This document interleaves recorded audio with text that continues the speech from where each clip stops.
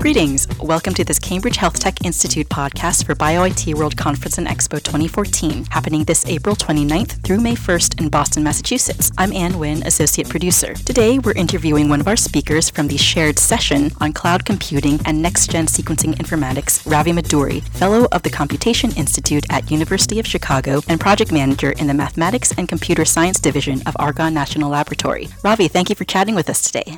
Thank you for having me. Now, how did you start your affiliations with UChicago and Argonne, which is managed by that university? And what's it like to work at both places? I started at Argonne as a summer student in summer of 2001. I interned with the distributed computing group at the time called Grid Computing with Dr. Ian Foster, who is the leader of grid computing paradigm at the time. I started as a summer student and was working on my master's thesis on reliable file transfer on wide area networks, which essentially means, how do you transfer large amounts of data from one point to the other on a wide area network where a lot of failures can happen. So that was my master's thesis, and I worked with Dr. Foster and others as a summer intern, and I finished my master's in computer science, and I was offered a full-time employment at Argonne as a software developer. And in 2004, I was given a joint appointment at the University of Chicago at an institute called Computation Institute. It's headed by Ian Foster, who also happened to be my boss at Argonne. So he and a few others at University and Argonne realized that a lot of scientific domains require a lot of data analysis and computation to gain the insights that are required. So they created an institute called Computation Institute, and they invited me to become one of the fellows of the institute. So I have two appointments, one at Argonne and one at the University of Chicago at Computation Institute. It's working at Argonne and University is kind of a really an interesting experience, because Argonne National Laboratory has a long tradition in creating big science experiments. Argonne is very famous across the world for something called Advanced Photon Source, which produces the brightest photons. And Argonne has also played an integral part in the Large Hadron Collider in the Higgs boson experiment. Whereas University of Chicago has a lot of sciences that are a lot of researchers that do basic sciences.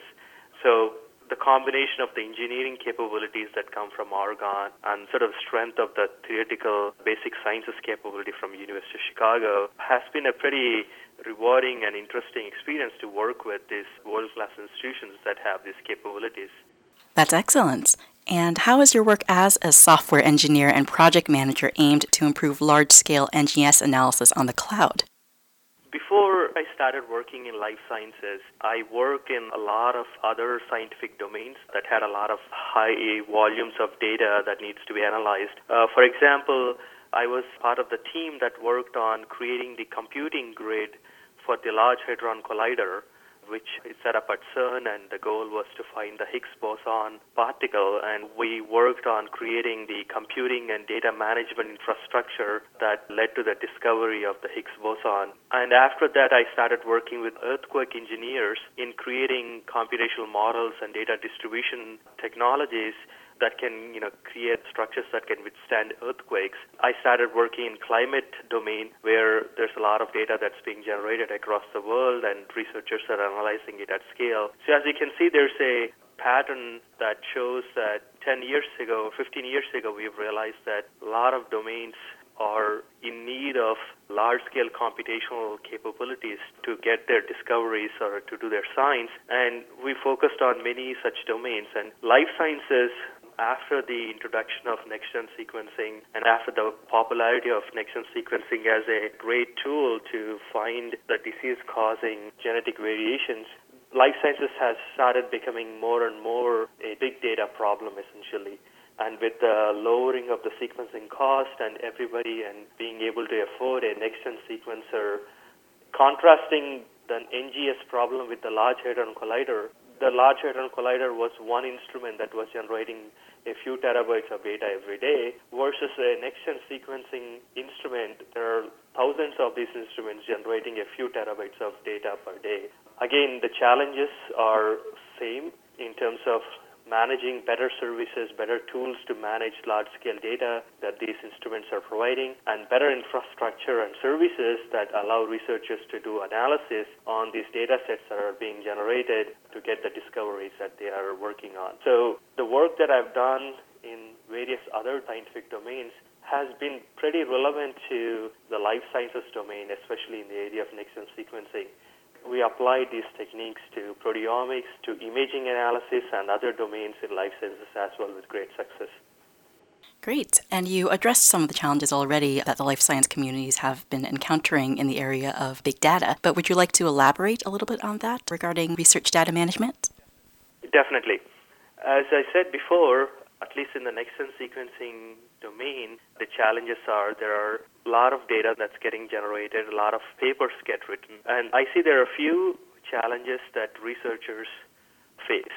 One is researchers who are trained in bioinformatics or biology, they spend more time than they need to in the computational aspects of it, in the IT aspects of their science, like setting up analysis pipelines, figuring out how to run things at scale, figuring out how to move data around. So to some extent, researchers do spend a lot of time on the mundane aspects of data management and analysis rather than spending time on their science and doing more innovative analysis that they need to do. So one of the challenges that we see, and we are working on creating products to address those, are in the area of data management, in the area of large-scale analysis, in the area of reproducible research. In the area of data management, we created a service called Globus that helps researchers to move large amounts of data without having to babysit the transfers. It uses the wide area transfer networks that are available so that researchers don't have to spend a lot of time figuring out if the transfers they have started finished successfully or not. We created a product called Globus Genomics that uses the open source Galaxy workflow tools and Amazon Web Services and Globus Data Management Service to create an integrated end-to-end service